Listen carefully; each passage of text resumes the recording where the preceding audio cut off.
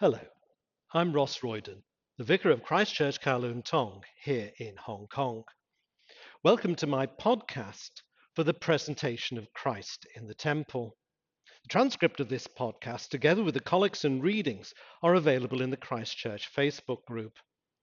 Please see the Christ Church Facebook page for the link and for more information.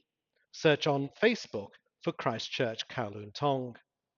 The transcript of this podcast can also be found on my website, rossroyden.com. The next podcast will be for the fourth Sunday before Lent. I wish you and your family God's blessing and peace in the week ahead. Hear the gospel of our Lord Jesus Christ, as it is written in St. Luke's Gospel, chapter 2, reading from verse 22 to verse 40. When the time came for their purification, according to the law of Moses, Mary and Joseph brought Jesus up to Jerusalem to present him to the Lord. As it is written in the law of the Lord, every firstborn male shall be designated as holy to the Lord. And they offered a sacrifice according to what is stated in the law of the Lord, a pair of turtle doves or two young pigeons. Now there was a man in Jerusalem whose name was Simeon. This man was righteous and devout, looking forward to the consolation of Israel, and the Holy Spirit rested on him. It had been revealed to him by the Holy Spirit that he would not see death before he had seen the Lord's Messiah. Guided by the Spirit, Simeon came into the temple, and when the parents brought in the child Jesus to do for him what was customary under the law, Simeon took him in his arms and praised God, saying, Master, now you are dismissing your servant in peace, according to your word. For my eyes have seen your salvation, which you have prepared in the presence of all peoples, a light for revelation to the Gentiles, and for glory to your people Israel. And the child's father and mother were amazed at what was being said about him. Then Simeon blessed them and said to his mother Mary, This child is destined for the falling and rising of many in Israel, and to be a sign that will be opposed, so that the inner thoughts of many will be revealed, and a sword will pierce your own soul too. There was also a prophet, Anna, the daughter of Phanuel, of the tribe of Asher. She was of a great age, having lived with her husband 7 years after her marriage, then as a widow to the age of 84. She never left the temple, but worshipped there with fasting and prayer night and day. At that moment she came and began to praise God and to speak about the child to all who were looking for the redemption of Jerusalem. When they had finished everything required by the law of the Lord, they returned to Galilee, to their own town of Nazareth.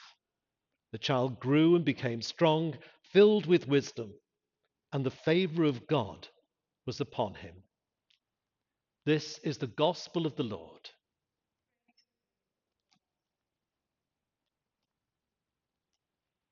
Last week, I had to submit Christ Church's order for palm crosses for distribution on Palm Sunday. We are already in the church beginning to look forward to Easter. Last week, in our gospel reading, we started looking at our Lord's ministry as he returned to Nazareth to preach in the synagogue there. This week, we need to rewind and go back in time to the time before Jesus first went to Nazareth as a child. We are thinking this week of the presentation of Christ in the temple. It is a feast that is commonly known as Candlemas. In some parts of the church, it is when traditionally Christmas decorations are taken down.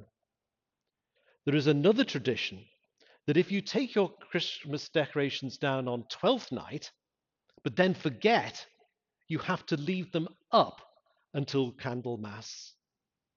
I was all for doing this at the vicarage, but I was overruled.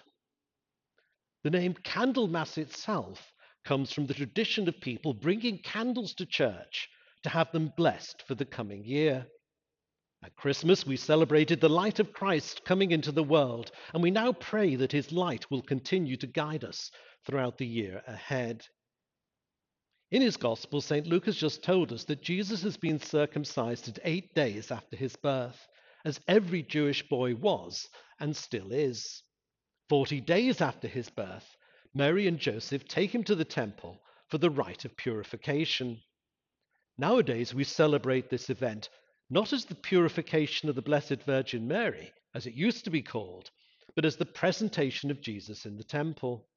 We are today somewhat sensitive to the idea that women need purifying after childbirth, not understanding that purifying has to do with ritual uncleanness rather than some moral deficiency. But that is not a distinction we find easy to appreciate. The first thing to notice about the Holy Family in this passage is that they are 100% Torah observant. This is important to St. Luke, and he emphasizes Mary and Joseph's obedience to the law explicitly 4 times in this passage. St. Luke uses 4 different phases for emphasis. As it is written in the law of the Lord, verse 23, according to what is stated in the law of the Lord, verse 24, what was customary under the law, verse 27, everything required by the law of the Lord, verse 39. St. Luke is expressing in narrative form what St. Paul expresses in epistolary form in his letter to believers in Galatia. St. Paul writes there, "But when the fullness of time had come, God sent his Son, born of a woman, born under the law, in order to redeem those who were under the law." St. Luke is giving here an example of how Jesus came to his own, as St. John puts it.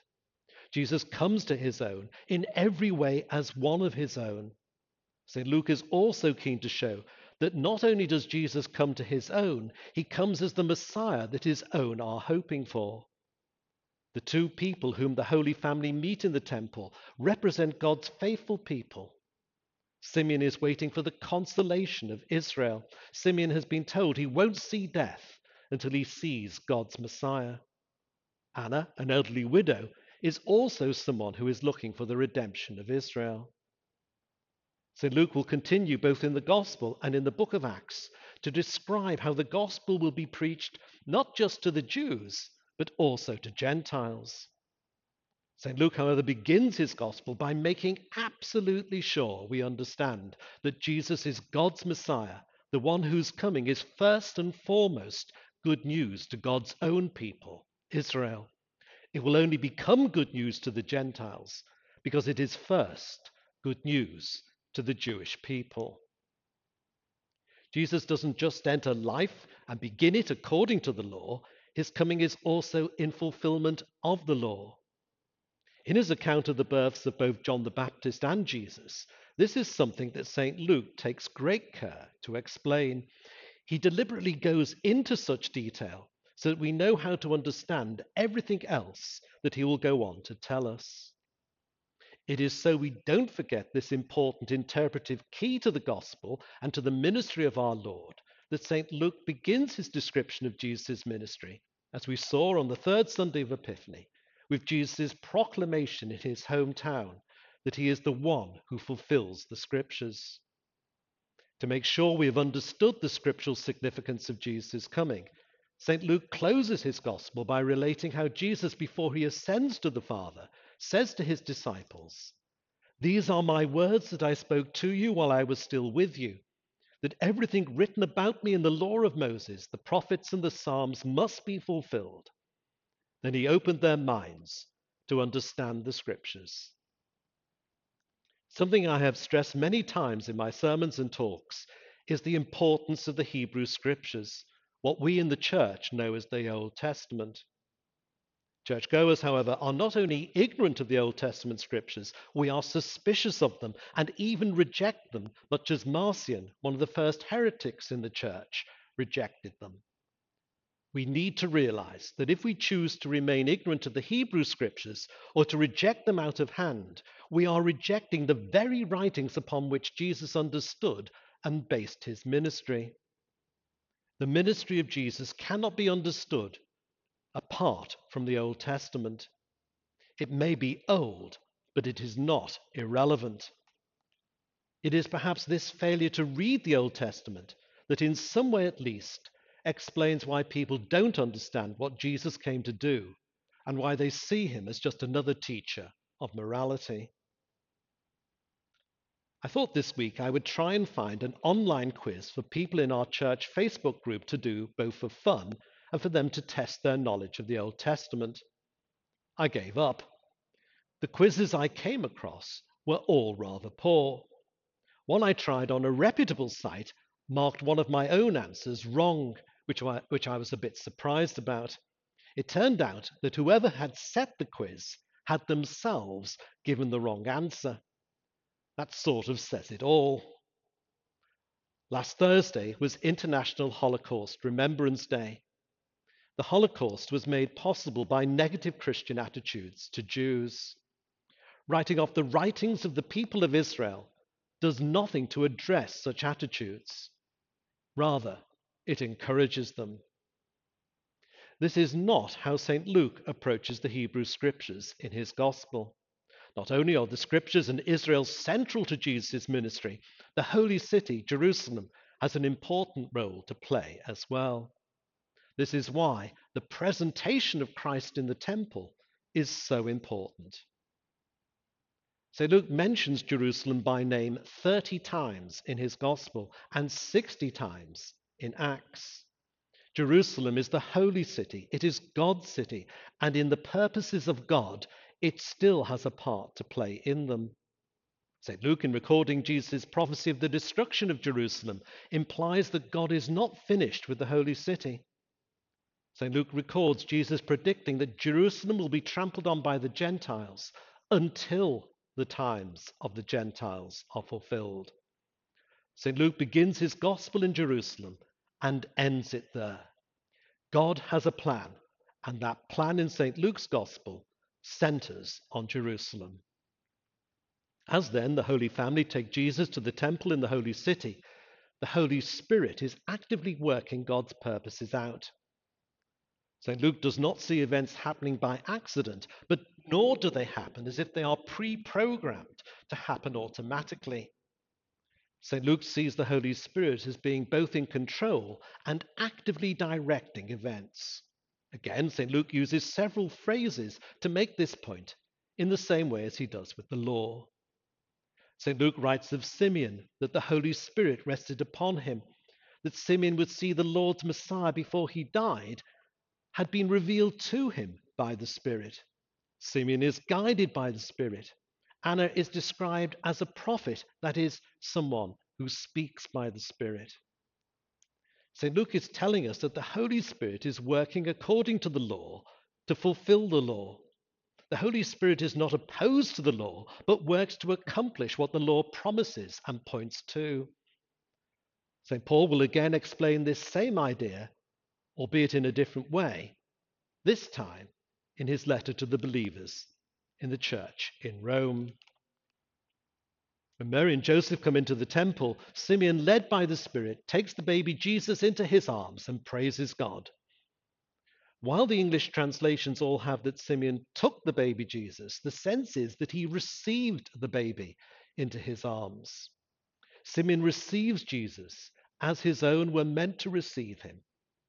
Now, having received the consolation of Israel, Simeon can die in peace, but not before he has thanked God for giving him this incredible privilege, and not before he has warned Mary both of the pain that she personally must face and of the division in Israel that her son will cause. Mary and Joseph, St. Luke writes, were amazed at what was being said about him. But it doesn't end with Simeon. Anna, a devout elderly widow, whom St. Luke describes as a prophet, echoes what Simeon says. Anna has made her home in the temple, and when she sees the child, she too praises God. But she doesn't stop there. She tells everyone who, like her, is looking for the redemption of Israel, that it has arrived in this child. We would love to know more, but St. Luke simply reports that when they had completed what the law requires, the Holy Family returned to Nazareth, and that Jesus increases there in wisdom as he grows up, being well regarded not only by God, but by the people who know him. As we saw last week for the third Sunday of Epiphany, that will one day all change. I want to comment on this story of our Lord's presentation in the temple by highlighting three phrases from what Simeon says when he receives the baby Jesus into his arms. Firstly, St. Luke writes, Simeon took him in his arms and praised God. The words of praise that Simeon utters as he receives the baby Jesus into his arms are known as the Nunc Dimittis, after the first words of the hymn in Latin. This is a hymn, or canticle as it is popularly known, that is said or sung daily in many churches in the service of evening prayer. It is also sometimes used at funerals. St. Luke gives us three such hymns in the first two chapters of his Gospel. The Magnificat, said by Mary at the Annunciation of our Lord, the Benedictus, said by Zechariah after the birth of John the Baptist, and this one, the Nunc Dimittis, said by Simeon. All three have become an integral part of the Church's liturgy. They recount the history of salvation, rooting it in Israel's history and scriptures. Sadly, they are sung today by a church that all too often forgets that history and is deaf to what they say. The Magnificat celebrates the God who cast down the mighty from their seats, but which is now sung by the mighty in their seats. The Benedictus praises the God of Israel, but it is now sung by people who think he is no longer Israel's God. The Nunc Dimittis celebrates God's salvation, and yet it is often sung by people who don't think they need saving. These amazing hymns celebrate the salvation of God. They are radical statements of the plans and purposes of God, but they have been domesticated by us so that we can sing them without having to think about them or be too worried about them. Harsh? Unfair? Ask any Anglican, for example, to write down the theme of each. I doubt if many can do so. At the heart of the Church's liturgy are worship and hymns celebrating the God who not only acts in history, but who controls it and who works through it to achieve his purposes for his people. They are radical statements of the disruptive and uncompromising power of God. It should be impossible to say or sing them without being deeply challenged by them. They remind us that our first response as God's people to what God has done for us should be praise. But our praise should be a thinking praise. We need to know and understand what it is that we are praising God for. And singing these hymns should not be because we like the tradition of which they are a part or the musical setting that accompanies them, but because we want to affirm the truth they celebrate.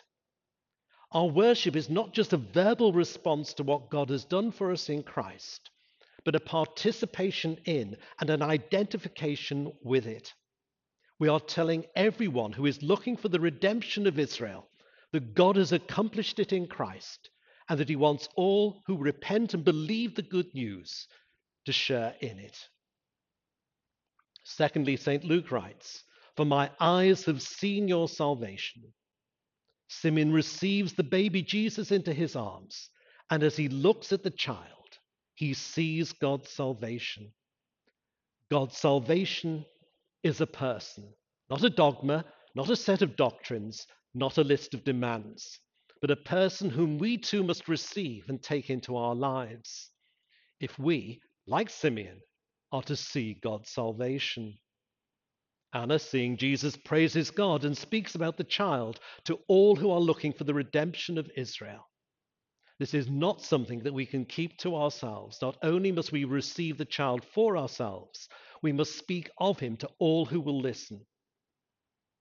As both individuals and a church, this is something that we can be reticent about. We are self-conscious, hesitant, and even embarrassed about doing so, and we often don't know where to begin. This, at least, is all understandable. We are not all naturally outgoing and able to share what is important to us. More serious and more worrying, though, is that increasingly we don't think we should speak. Instead, we think we should respect people's views and opinions. We should affirm them in their own faith and religion, rather than trying to convert them to our own. God forgive us. It is ironic that many who believe it wrong for us to try to persuade others to share our spiritual beliefs don't think it wrong for them to try to persuade people to believe in various political or social ideologies. Those who campaign for various causes do so because they believe them to be important, not just for themselves, but for others too. They campaign because they believe in what they are campaigning for. It matters to them. But those who have seen God's salvation believe that nothing matters more than what God has done for us in Christ. How can we remain silent? How can we not share it? Simeon describes Jesus as the light, a revelation. How can we keep quiet about something that God himself has revealed? Of course, how we do this is important, and we should do so with respect and gentleness. But we fail both God and those among whom we live if we fail to witness to God's salvation. We are the church of the martyrs, of those who died because they believed they should witness for their faith in Christ, and that nothing, not even the threat of death, should be allowed to stop them. As Christ was presented in the temple, so too we must present him to people and give them the opportunity to receive for themselves the salvation of God. Thirdly, St. Luke writes, "Now let your servant depart in peace." Both Simeon and Anna's lives were focused on one thing, waiting for God's salvation. Nothing else mattered for them but this. But we don't have to wait. God's salvation has come, but now it's here. How important is it to us? The writer of the letter to the Hebrews warns those to whom he writes to take their salvation seriously and not refuse the one who is speaking. St. Peter describes the good news of what God has done for us as things into which angels long to look. So why aren't we as keen as the angels to look into these things? And why do we treat them all so casually? Partly because we have never had their seriousness explained to us, partly because we have other things we feel the need to take more seriously and which make more immediate demands on us, partly because we enjoy doing other things too much and don't want to give them up. But we also don't take the news of what God has done for us seriously because we don't take God himself particularly seriously, certainly not so seriously that we would be willing to spend night and day like Anna in the temple praying to him. This child, said Simeon to Mary, is destined for the falling and rising of many in Israel, but not only in Israel. Jesus is still a sign that is opposed. Many quite simply refuse to receive him or to entertain any serious thought of him. We don't want to see God's salvation. We have our own lives to lead. In any case, we reason, God, if he exists, would want me to be happy. He wouldn't want me to miss out on the delights and pleasures of this life. Surely he would want me to enjoy myself, live my life to the full, and follow my dreams. God wants me to live a fulfilling life, doesn't he? So let me ask, how's that going for you?